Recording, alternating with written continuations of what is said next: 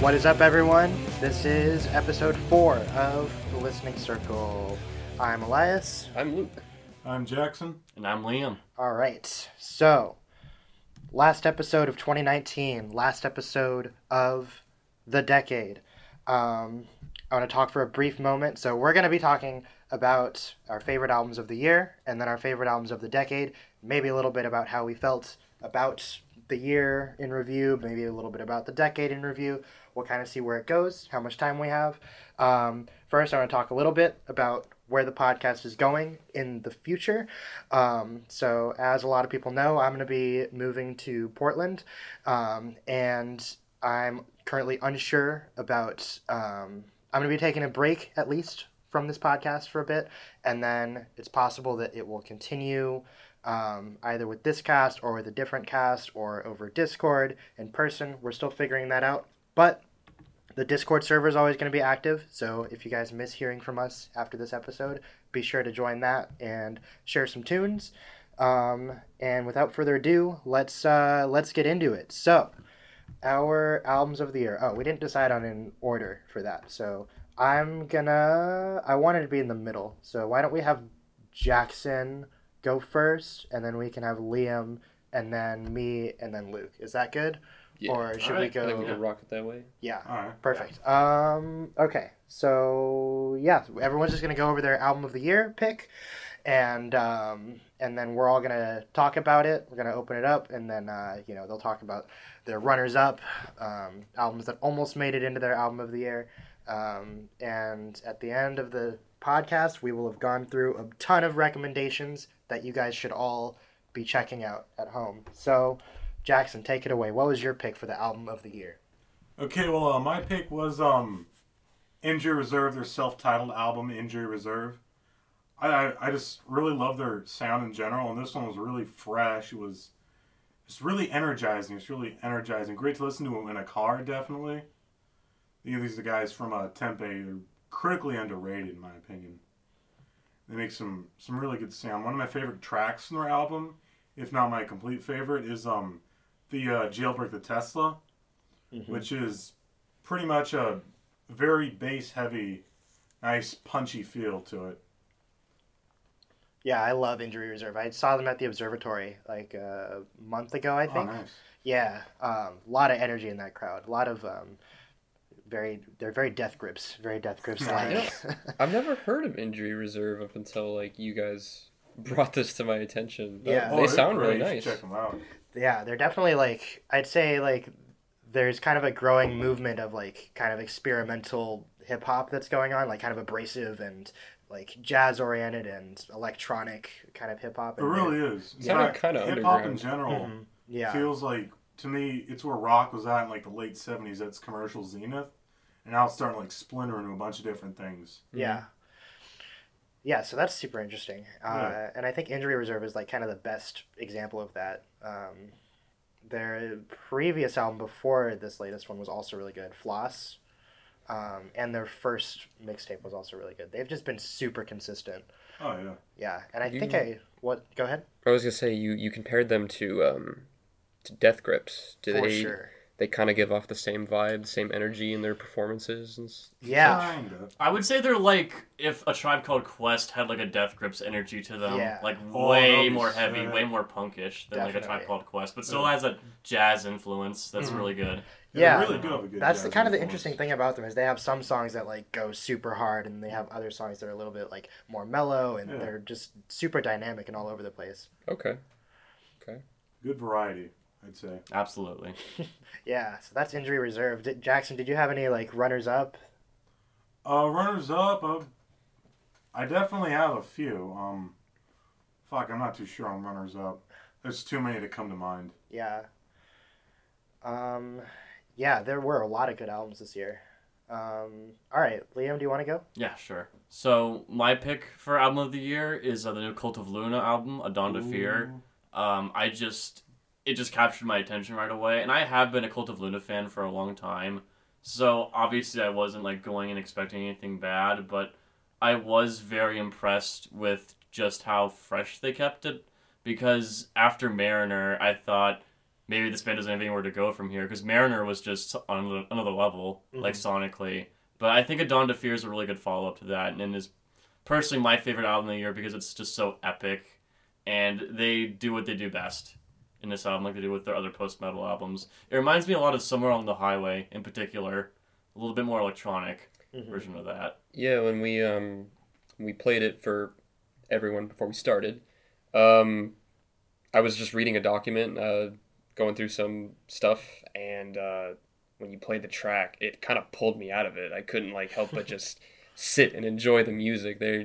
I don't really listen to Cult of Luna that much, but the particular song you played, it was a good distraction. Yes, yes. If you can It get into pulled me them, out they are super of what I was immersive. Yeah, focused they're on. very atmospheric and they pull you in. Yeah. Yeah, Cult of Luna is one of those bands that I feel like this is the case with any good post metal that you can kind of like almost meditate to it, you know? Yeah, you can. That's what I felt when I Yeah. listened to that track. I felt like I could just sit back and relax, meditate, reflect on things, just listening onto that kind of music. Yeah, but then like the heavy guitars come in and it's like a wave crushing over you. Yeah. I Like, know, right? yeah, they're awesome. I agree with you about Mariner too. That album was like on a whole nother level. Okay, so my pick for the album of the year actually changed just like 4 days ago. I was oh yeah, Liam, did you have any runners up? I'm trying to think. I would consider the new Tool album, but I've also like Tool got me into music, and I thought that Fear Inoculum was such a letdown compared to their older albums that Yeah. I can't even really consider it. But I will say, props to Tool for at least keeping their style going, because Yeah. they definitely didn't like sell themselves short on that Mhm. album. I'll say that much. I know I found a runner-up I came to mind. Yeah. It's the I Want to Die in New Orleans by Suicide Boys. Oh, that was Oh. last year. Oh, I think. Oh, you're what was it? right. Yeah. It was a good album though. It was a good album. Yeah, Yeah, it my would've sister been the showed them. thing, but it just doesn't bring too much new to the table for Suicide Boys in general. I feel like with Suicide Boys, they can just keep doing the same thing over and over again, and I'll still be happy. Yeah. It's a good style, definitely. Yeah. Yeah, and then so my pick just changed. I basically throughout the whole year, I like had the album of the year question on my mind like all year, and my picks up until now were the Denzel Curry album and the Full of Hell album, and then Cattle Decapitation came out with a new album a couple weeks ago now, but I didn't listen to it until just this week, a few days before now, and yeah, there are I think one of the best death metal bands like currently out right now, and I think Travis Ryan, their vocalist, is just one of the best vocalists, like period, of all time probably. It's at least as far as metal is concerned. So Cattle Decapitation, they are. I don't really know what exactly their style is called. I hear like death grind Yeah, a Death lot. Grind. Yeah. I don't really know what like I guess the grindy parts would be like kind of the fast blast beat. Yeah, it Stuff. depends on the album, I'd say. Yeah. But yeah, this album, so it's death metal. It's pretty heavy, but it's also a lot more melodic than their previous efforts. I think one of the things that I like about Travis Ryan as a vocalist is that he has a lot of different styles. He has the low gutturals, he has the high screams, and then he has like his clean vocals that are still like very animalistic. They're still and- good, yeah. And, Oh, yeah. he has the gnarliest pig screams ever. Yes. Well, yeah. I love a good pig squeal. That kind of Um, range is very important to have. Yeah, for as sure. as a metal vocalist, for sure. Yeah. Yeah. And so what was interesting about this album, in addition to that, is like I think in most Cattle Decap albums, I like the part I end up liking the most is usually the breakdowns because they do really awesome breakdowns, especially with with the pig squeals and the gutturals and the double kick. But this album, there were actually a lot of parts like where they were kind of innovating with like faster styles, and there were a lot of like drum beats that I hadn't heard them really pull off before, and And that was something that stood out to me when you played that track to me initially, is that there was just so much more nuance yes, than before. Yeah, Like, I already liked Cal Decap before, so that just impressed me. yeah, the track I played, it started with a V. I forget. Hang on, let me look it up real quick. I think it was like Vulture or something like that. That was my favorite track on the album. The percussion really stood out to me when you played that track. It was Yes. very mesmerizing and very skillful, very artful. Vulturous was that track. Yeah. Vulturous. So good. Yeah, that was the track. It actually blew my mind when I first listened to it because they did like that kind of thrash metal part, and I was like, holy shit! Like I had totally forgot that I was listening to Cattle Decap because it was just like so different from what they had done before. But it still had their like style. It still sounded like them, but it was just totally in a new direction. So, yeah, that's my pick. Cattle Decapitation, Death Atlas. What Kick-ass almost stole that spot for this year? What was the runner-up? Yeah, so the two runners-up were Zoo by Denzel Curry, which I think is actually his best album yet, which is kind of an unpopular opinion, but I think it has like the most consistent bangers out of any Denzel albums. And then Weeping Choir by Full of Hell, which is like a grindcore band that incorporates a lot of like noise into their music. And I had trouble picking between those two. It probably would have gone to Denzel just because I listened to it more. But yeah, those were the two that were kind of my top picks for the entirety of this year. So yeah, and then before we get to Luke, I know Shane wanted to be here today, but he wasn't able to. He just finished a semester of school, and so he was pretty busy for a while, but he wanted to just like chill at home today and just rest up.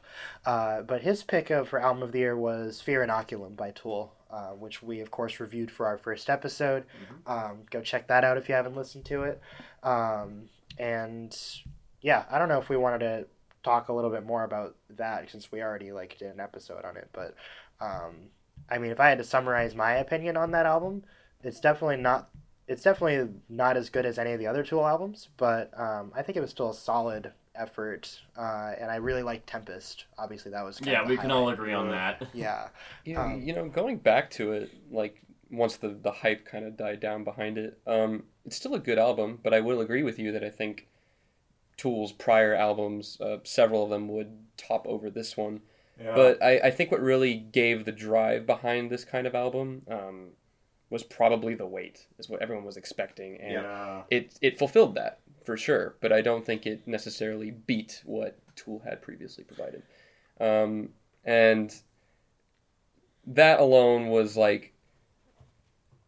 kind of like what took it off the chart for me for being like the number one album. That getting to me, that is my runner-up. That almost took it for me. Yeah. But when I kind of reflected back on it and listened to it again, I was like, you know what? I could probably sit down with a different Tool album and still have a better time than with this one, regardless, even though it is good. Mm-hmm.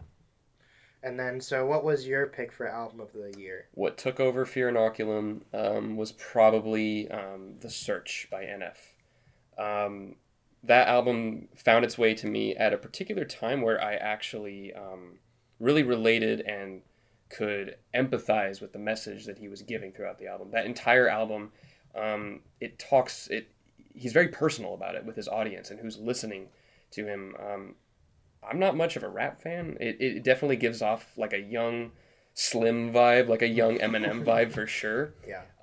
But it hooked me, and it's definitely because I think the message that he was telling to the people that hopefully are listening it's very personal. It's very real stuff. It's stuff that I think a lot of people go through that, they don't really share.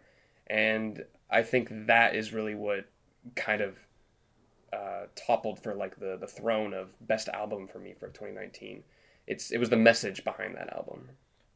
Yeah. And I will say, when we listened to the opening track off that, The Search, I believe it's called. It was The Search, yeah. Yeah, title track. I definitely liked it a lot. I liked it more than I expected it to, because I guess my own expectations with white rappers is so low because everyone outside of Eminem is kind of mediocre at best. But MF really surprised me, so I will say big props to him for making a very, very surprising album, to me at least, that he just took his lyrical chops and made it very clever and self-aware. Yeah, for sure. Mm-hmm. I just want to say you forgot LP, other white rapper who's like... Oh, no, LP is great. I will... Sometimes, like, I will say, even, like, listening to Run the Jewels, I'll forget that LP is white. Like even while he's rapping on the tracks. Hey, don't talk shit on Lil Dicky, though. That was a beast. No, I would never. Yeah, I liked it, too. The guy definitely has a talent for, like, rapping pretty quickly, which I like. And the beats, the production was solid on that track we listened to. And I do like how you said how it has like kind of a, tells a story. That was why you made the Eminem comparison. I mean, like when I was in middle school, as we all were listening to Eminem at that age, like that's kind of what drew me into his music is like the ability to sort of like hear his like perspective on life. You felt like you weren't just listening to someone talk about something in the abstract. He was talking about something that was personal to him. It's different when you hear the artist really get personal about what they've experienced and throwing it on a track for other people to hear.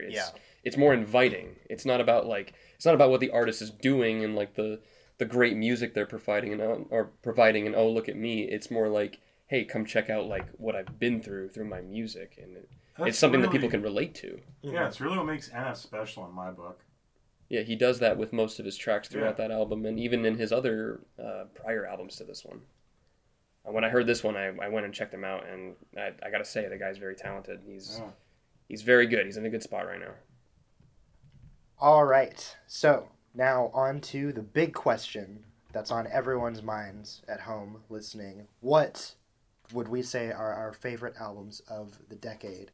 So I think each of us has like 2 to 3 that we wanted to shout out, and we all have a main album that was our number one. So we're going to go ahead and start with Luke this time.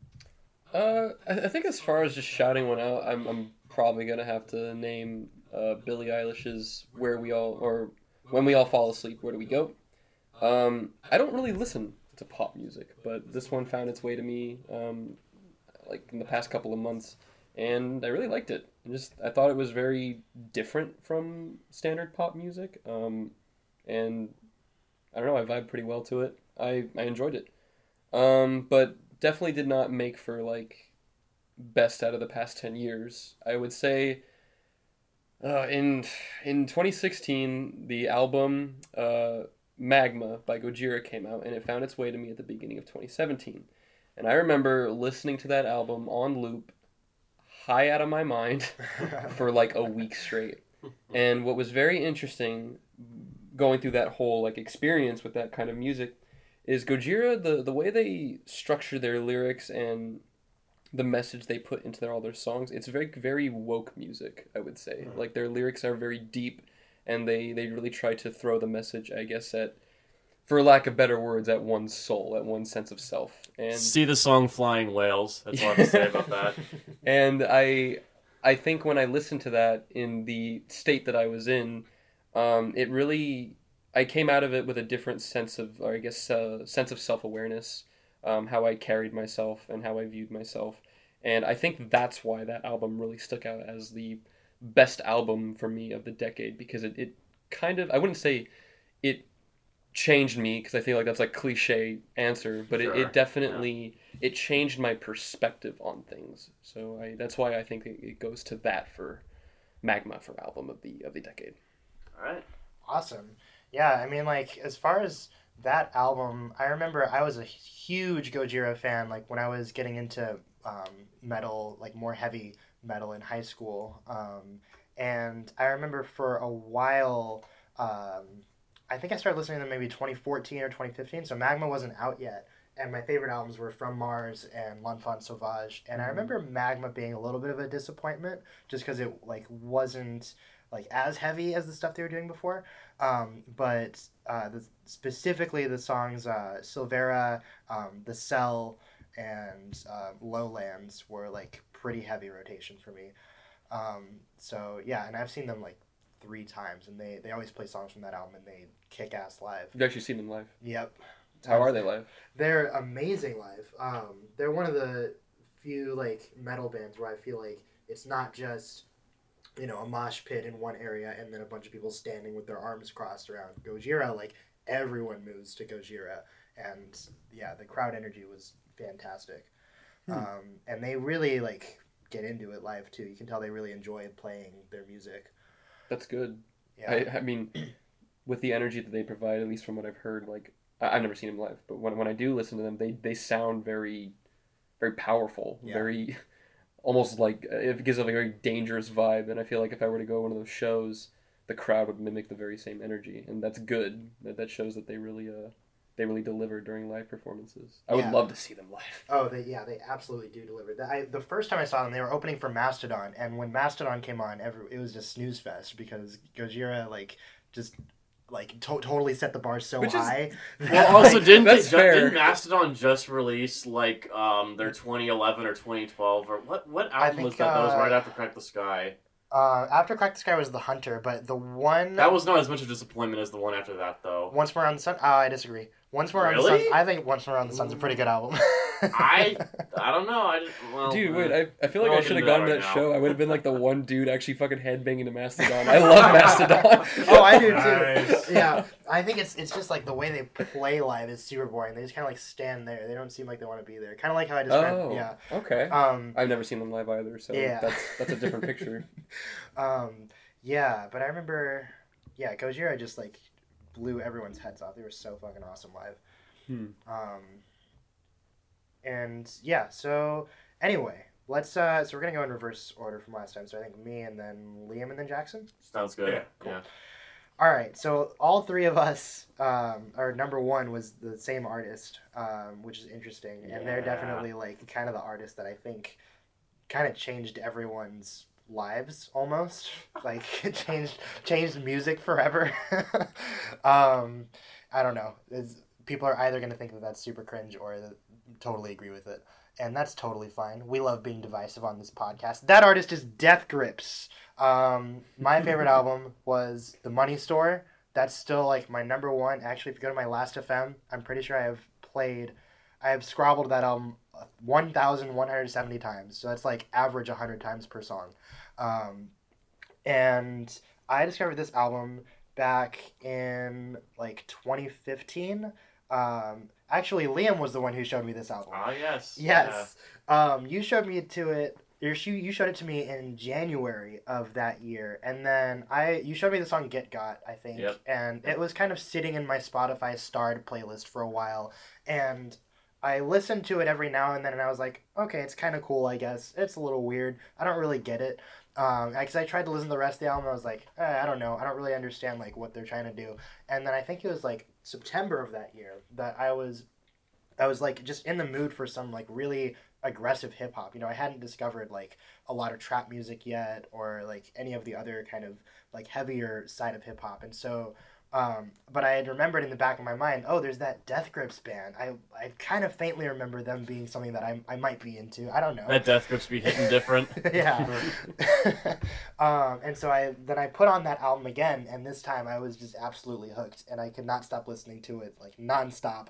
And that's just like became my favorite album like ever. I think it sits among three albums that I would consider a perfect 10. The other two being Jane Doe by Converge and Loveless by My Bloody Valentine. Both of which are not in this decade, which makes this the easy contender for my album of the decade. That's fucking awesome. Yeah. When an album can really like stand out as like your favorite album of all time. Yeah. Definitely. You can just jam at them at any point. You can pull them up no matter where you are, and you can have a good time listening to them. Oh yeah, it's actually crazy because I don't like with every other album that I've ever listened to, including like my number 2 of the decade, my number 3 of the decade, 4 or 5, like all of these albums, I would say that, like I get tired of them sometimes, and this album I just don't ever get tired of. Like I can just listen to it forever, and, like until I die. I guess I should describe the album for people who aren't familiar with Death Grips. They're a band that kind of combines hip-hop and electronic music and industrial music and kind of punk. Little bits of noise here and there, Yeah, too. Little bits of noise. definitely noise. They're very abrasive, they're very energetic, and this album in particular I think kind of has like a futuristic feel to it almost. Yeah, just with definitely like does. all the synths that are going on and samples. All this Master of synths. Oh yeah, the master of synths and samples. The musicianship on here is really impressive, and I think people tend to overlook that when they first listen to it because it's just there's so much going on that it's so overwhelming at first. But like I think upon multiple listens, this is what makes it so good and have so much replay value is that every time you listen to it, you hear more intricacies in the album. Get God is probably still my favorite song on the album, although it's like very nearly tied with like Hacker. I would Bitch say every Please. other song grows on you with that Yeah. album. Like, Yeah. Get God just, like, blows you away, and then everything else just, like, sets you back up to Yes. really understand what Death Grips is actually getting at Yeah, Yeah. with their art. yeah, Blackjack. I've seen footage. There's so many great tracks on there, and yeah, I've like seen you said, they footage, all I've kind of seen grow on Loaded. you over time. Because at first, like some of the songs fade into the background or whatever, but then other times you listen to it and it's like, wow, like I had no idea like that I would like that, end up liking that song so much. So yeah, Death Grips, The Money Store, fantastic album. Easy pick, favorite of the decade. My runners up, I want to shout out Cosmogramma by Flying Lotus, which is another like pretty experimental, like kind of trippy electronic album. I think Flying Lotus. There's two artists that made me want to get into sound design, and those two artists are Flying Lotus and Emon Tobin. But this album in particular, kind of like I want to say it like transformed just the way that I like view like how to put sounds together to make music and like the possibilities of sampling and blending different things together. It inspired you. Yes, absolutely inspired me, and I think it's one of those albums that is the greater than the sum of its parts, because when you listen to the individual songs, they're pretty cool, but I think it flows really well as an album, and it kind of like dips into a lot of different ideas. But that's what makes it feel like it's kind of like always flying forward, is that it just dips into certain ideas without like fully building them out, but it kind of like you get to feel a lot of different emotions like one after the other. That's definitely how you know when it's a passion project too. Because Yeah. when you come across albums that are just static across track to track, it's like, I'm just gonna put on something else right now. Yeah, I'm not even exactly. gonna finish this. They're so- just going through the motions. Yeah. Definitely. Yeah, but this album, I mean, you can like kind of feel his soul like through the music. The closing track on that album is really cool. I had kind of a moment listening to that song when I was like about to see Flying Lotus at the Hollywood Bowl, and just like the lights looked really pretty, and that last song was on, and it was like really like every time I think of that song, every time I hear that song, I think of that now. And there's a lot of really good tracks on that. I think Thundercat plays bass on a few tracks. Thundercat's always really cool. Yeah, really good album. And then I just do a quick shout out because I'm kind of talking a lot. Animals as Leaders, The Joy of Motion Yes. is another fantastic album. And one more. Run the Jewels 2. Nice. That's There we go. good. Yep. Solid pick. Good pick, yeah.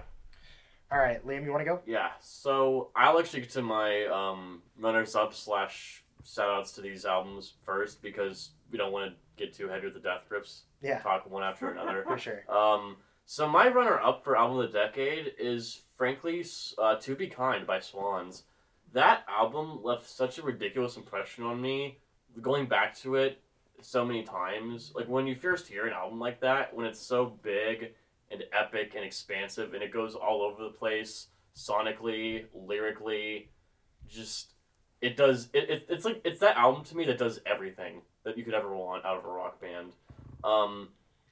Yeah, To Be Kind is just a ridiculous 2-hour odyssey down Michael Jarrah's brain, but it's like the best thing ever, because he's very, I don't even know if I want to say animated, but the way he performs on stage and on his albums is very, like, unique to him, unique to Michael Jarrah.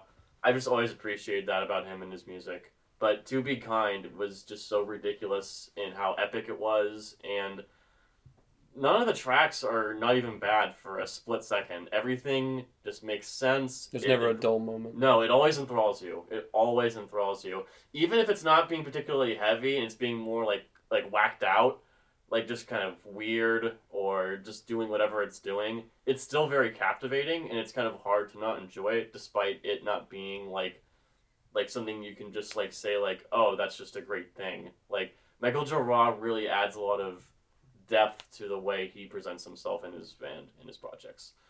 So I always found that very captivating about him, and about To Be Kind specifically.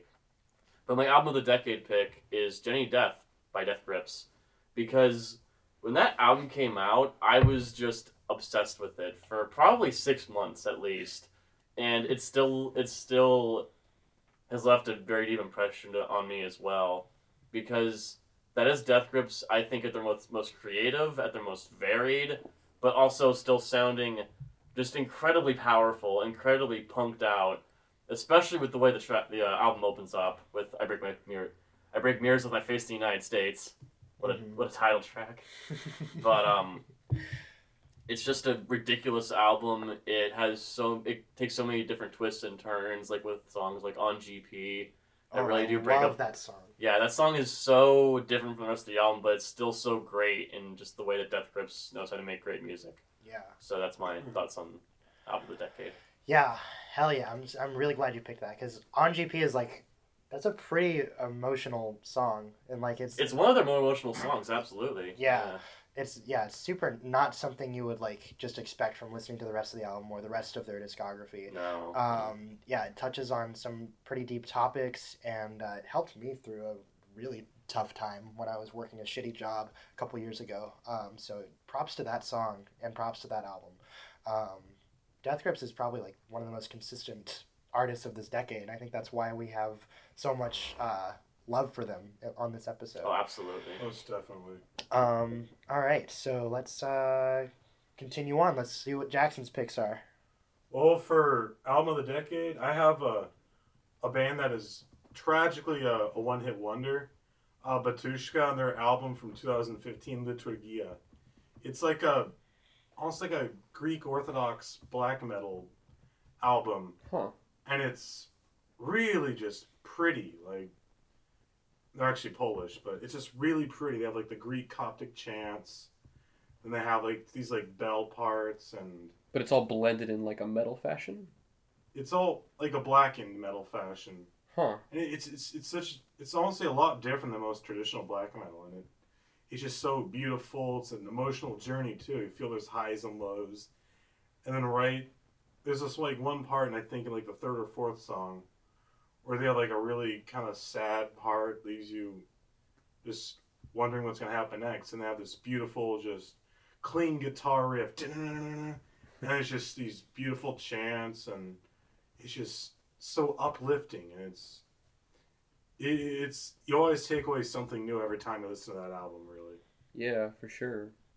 Where'd you find that album? Like, where were you at when like that album kind of like, when it came your way during that time? Honestly, I was just I think I was living in Mission Viejo at the time, and I was like in between jobs and trying different classes, and I honestly had no idea what I wanted to do with my life, and I was starting to feel kind of down that I wouldn't really amount to anything, but that song just kept me up, and it's always really fun to listen to it on a bus or just traveling, because it's like a perfect 40-50 minute album that will just last a perfect bus trek. And I was gonna say, yeah, I was originally just to browse through YouTube to find it, and when I found it, it was just so beautiful. I couldn't stop listening. I shared it to Liam when we were going to his favorite Raising Cane's, and he loved it too. And it's just so it's kind of atmospheric as well. But I like really, that kind of music. It's just an emotional journey. It's so nice to listen to, even on like the shittiest headphones. You can enjoy it. I'll have to give it a listen. That sounds really cool. I highly recommend you do. And then runner up would have to be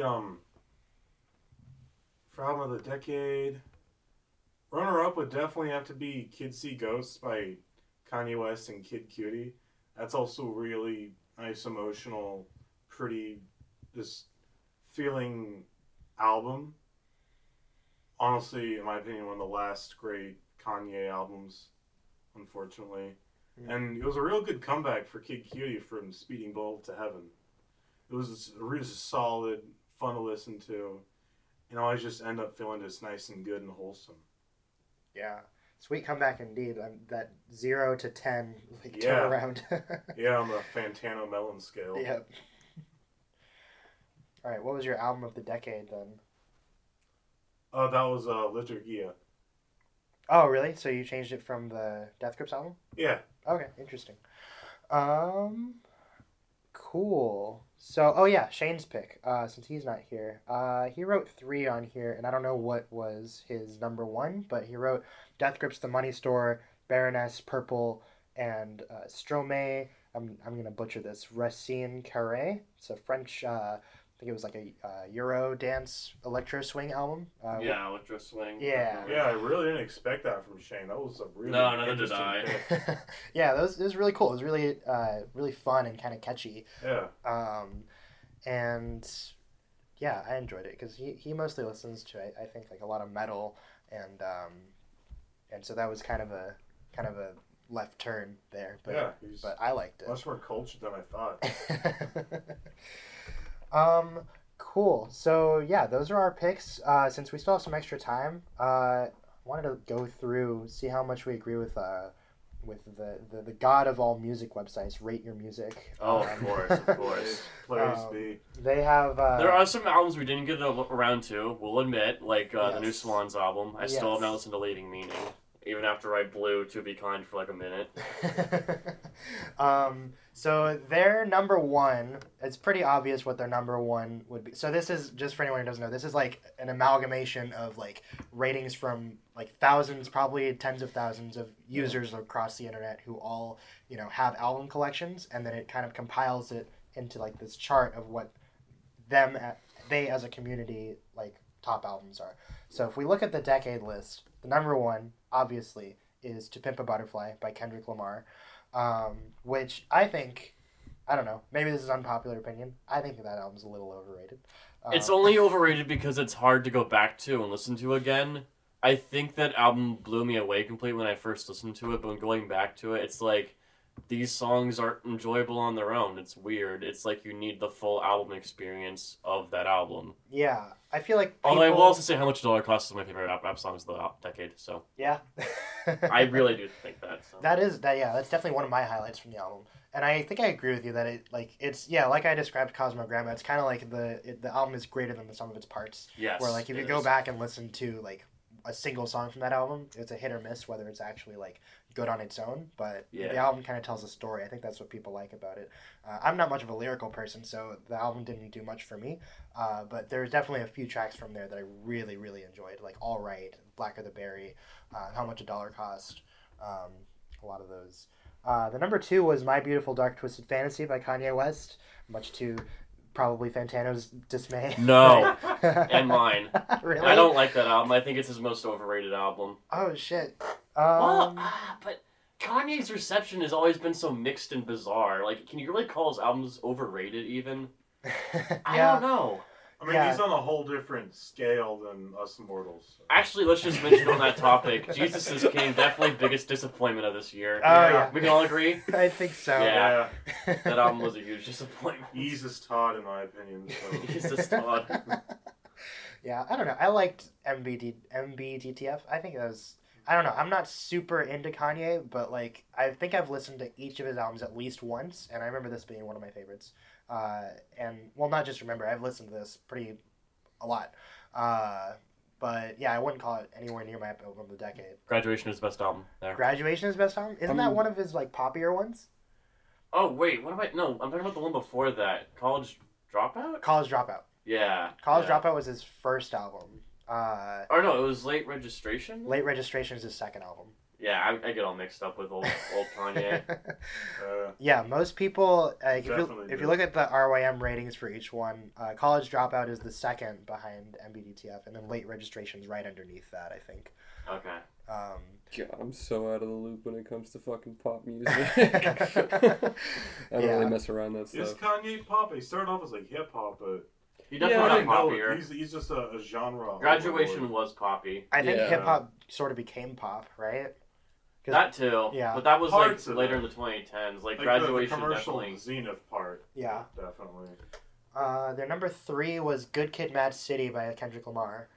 That Just album was breaking it really big. enjoyable to me. I Yeah. still go back and listen to it occasionally. Yeah, I liked it. I like a few tracks. It's kind of the same as Chip and Butterfly for me. There was like a few tracks that I think are awesome, but I don't know. I don't typically go back to There any of the definitely other are some ones. weak points on Good Kid, like that you can like spot more easily, like Poetic Justice. I Yeah. don't like that song that too much. Mhm. I can't really think of other tracks though, because I love most of the tracks on that album, It is a good album. and it has a very good narrative flow. Mm-hmm. Both that and Two Pimp Butterfly do though, so Yeah. that's just what Kendrick does. I think this next one was on one of your lists, Liam. Black Star by David Bowie. Oh yes, I was considering that album. I still love that album, but going back and listening to it again, I thought that that album was a little odd because the title track Black Star is far more just dreary and depressing compared to those songs in that album. So it does do a good job at setting you up for the lyrical path it's going down, but it's also very heavy-handed. Yeah. Like it's a very heavy-handed album. Like it's not at all metal, it's not at all this, that, or the other. It's just a very experimental album for David Bowie. He really was influenced a lot by actually Death Grips and Kendrick Lamar no for way. making that album. Yeah, that's what I heard. Yeah, I wanted to experiment a lot with electronics and just throwing out whatever they could. I have a lot of respect for like old artists who have been in the game for a while who also have respect for modern music and how it's evolved, you know? Exactly. Definitely, exactly. that needs to be recognized. Yeah. I think. Because I think especially when you look at like the old metal guys and how they love to talk shit on like hip hop. Oh and- yeah, it's Yeah, And weird. the old heads in hip hop. Yeah. They'll talk shit on each other too, though. So That's true. there's no What's that? Real nothing Uh, off limits with them. Simpsons meme. The how do you like? It's like metalheads versus other people. Metalheads versus metalheads. Worst enemies. Oh yeah. The number 5 here was Atrocity Exhibition by Danny Brown. Excellent album. Hell yeah. Excellent album. Yes. I really want to check out Danny Brown a lot more because from what I hear, he's got a really unique sound. It's like funky, it's fun, and his personality is in the music just something you don't hear a lot and something I definitely want to get more into hmm because whatever I do hear, I really like. Yeah, Danny Brown's another really consistent artist. I liked the album he put out this year too. And like the 2 that came before this one were also really good. Number 6 with Death Grips the Money Store, of course. Yep. Then Sufjan Stevens, Carrie Ann Lowell. I still need to listen to that. I like Sufjan a lot, but I just was not interested in that album. I thought I just would not dig like something that personal. At least at the time that it released. Maybe I just never just thought of him in the mood would have been right. Because that album definitely is very depressing. Yeah. Very depressing. Yeah, that's what I've heard. I have a lot of friends who are into that group, but I haven't really checked them out yet. Swans to Be Kind. is another Yes. one. Frank Ocean, Blonde, number 9. That's kind of interesting. I liked it a lot, but Yeah, we that discussed actually- it a little bit. I think that actually made Pitchfork's album of the decade number 1. Really? Wow. Just right above Kanye West, My Beautiful Dark Twisted Fantasy. Interesting. But yeah, and then Pitchfork, there was just some interesting ones. I haven't listened to Beyonce's self-titled that made number 3. To Pimp a Butterfly number 4. Let's see what else is on here. Where did the Money Store? Where did the Money Store go on Pitchfork's list? That was number 117. Wow. Interesting. We had Deaf Heaven, Sunbather at 123. We had Run the Jewels 2 at 131. I was also considering Sunbather for album of the decade, but that album's flaws just don't ever get better with time. Really? Unfortunately, I don't think so. It does drag out as an album, but I do actually think the longer songs are more solid. Ironically enough, it just as an album experience, I think it can be kind of exhausting, even to me. Who Yeah, enjoys that I- Yeah, there are a so lot. much. I think I albums agree like with that. Unfortunately. Yeah. And that's definitely for me like more of a song by song album than like a whole experience. Yeah, Because sure, I yeah. really, honestly, I could say like every one of the first 5 songs on that album has like had an impact on me. Like, other than the title track, I think like tracks 1, 2, 4, and 5 are like all excellent to me. But yeah, as an album, it gets kind of tiring. But yeah, so we went over Rate Your Music, we went over Pitchfork, and how those lists compare to our lists. Do we want to, if we had to like pick a unanimous, like if we had to agree on an album of the decade, I wonder what that would be. I'll put in my vote right now for Jenny Death.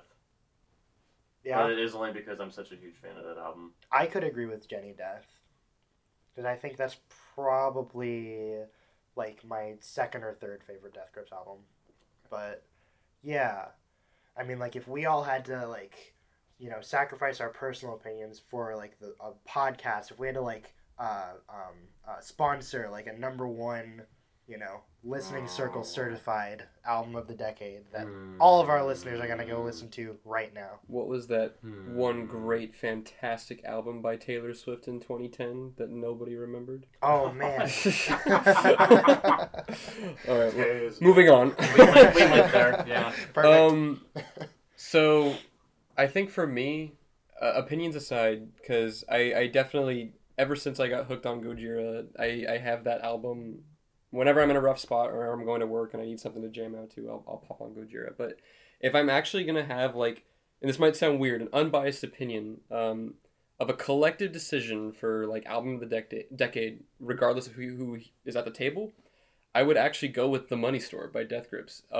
I've heard from other people saying that that's actually been, like, one of their favorite albums in, like, the past couple of years. They haven't used decade, obviously, but I have heard from other people saying that they've really enjoyed that album and that it's, like, almost left a weird and unique impact on, like, the 2010s. It woke up a lot of people, including me, to, like, music nerdiness on the internet. So I feel like that album is actually really influential in that dimension. Like, you can actually, like, point to it. Imprint is the exact word I use to describe The Money Store. It really put Death Grips out there in their sound.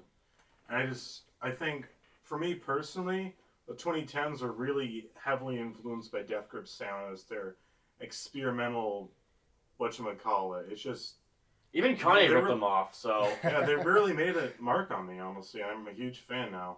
Yeah, honestly, when you think about, like, all of the artists that sort of, like, became popular because of the influence that Death Grips had on them, like JPEG Mafia. And, oh, yeah. Like, you could even argue Clipping, maybe, even though they emerged, like, at the same time as Death Grips. So Clipping is great. Yeah. Saw them live. It was really cool. Oh, yeah, they were at the Adult Swim Festival. Yeah, they were super awesome. Yeah, who else? Like, Injury Reserve, of course. Yeah, Death Grips definitely, like, kind of made their mark on, like, music in this decade, I think. And The Money Store was the album that popularized them, right? Because that was their only, like, major label release before they got dropped from their major label, right? Technically, I think No Love Deep Web did come out on Sony Music, but they leaked it, like, a few weeks before. Well, right, like they leaked it on torrents, so it didn't end up coming out on the record. Oh, they did just fail out cancel them. Yeah. Yeah. Funny because that's like the one Death Grips album I have on vinyl. Nice. Well, there you have it, folks. The Money Store is our Listening Circle certified album of the decade. I'll agree with that. I like Journey to Death more, but The Money Store definitely, like, I would not have the friends that I do because of that album. I think most of us can agree with that. Death Grips really is a bonding experience. Fun for the whole family. Fun for the whole family. Yes. When I have kids, I'm going to get them started early on that. Here's an interesting question. What do we think that Death Grips is going to do in the next decade? Since, like, oh, man. They totally, like, they started in, 2011, and they had, yes. like, every... Ex-Military came out in 2011. Yep, and every year, like, Death Grips did something, and now, like, what do they have left to do? Where do they go from here?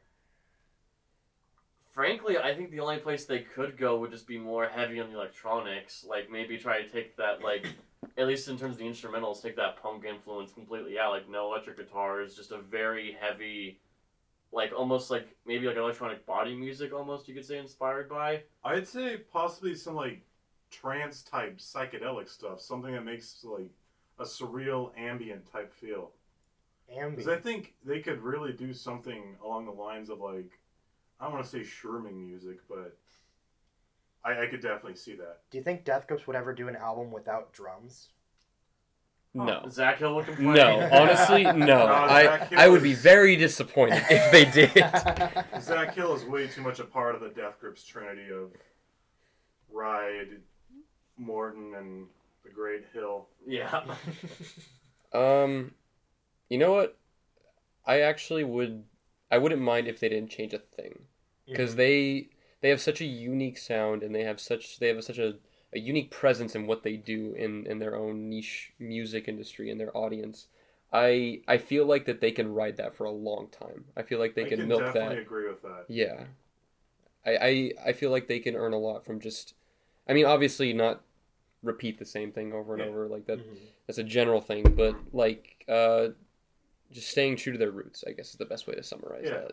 I think so, yeah. And I think there's like, you know, it's hard to say because we're not in the band writing the music, but I feel like there's still a lot they can do, even like within the sound that they've sort of established, you know? And they've proven it with all the prolific output that they've released this decade, you know? Every album kind of sounds different, but it's still very much Death Grips, you know? Oh, yeah. I love their, like, fun, cryptic lyrics, honestly. Like, MC Riley, like, you don't know what they mean, but they're definitely noticeable. Mm-hmm. Like, I got the nasty in my taxi, you need a lift, you got the taxi in my dick. That's definitely awe-inspiring. Awe-inspiring. Yeah, some of the things that come out of MC Ride's mouth are indeed awe-inspiring, but maybe not for He's a national treasure. All right, cool. Well, you have our artist of the decade, you have our albums of the decade and the year, and Merry Christmas, everyone. Happy holidays. Go listen to all those albums right now. We're probably going to put together like a playlist of all of them. We should. That's a good idea. Yeah. Have fun inside. Wow. We'll see everybody in 2020. Yes. Yes. There's like a 99% chance we will continue something in 2020. And stay tuned to all our social media. Join us on Discord. Don't be inactive. Don't be a lurker. Okay. Engage. Yeah, post to Comrade Jeb, so that way him and I aren't just posting random ass socialist memes all day. Yes.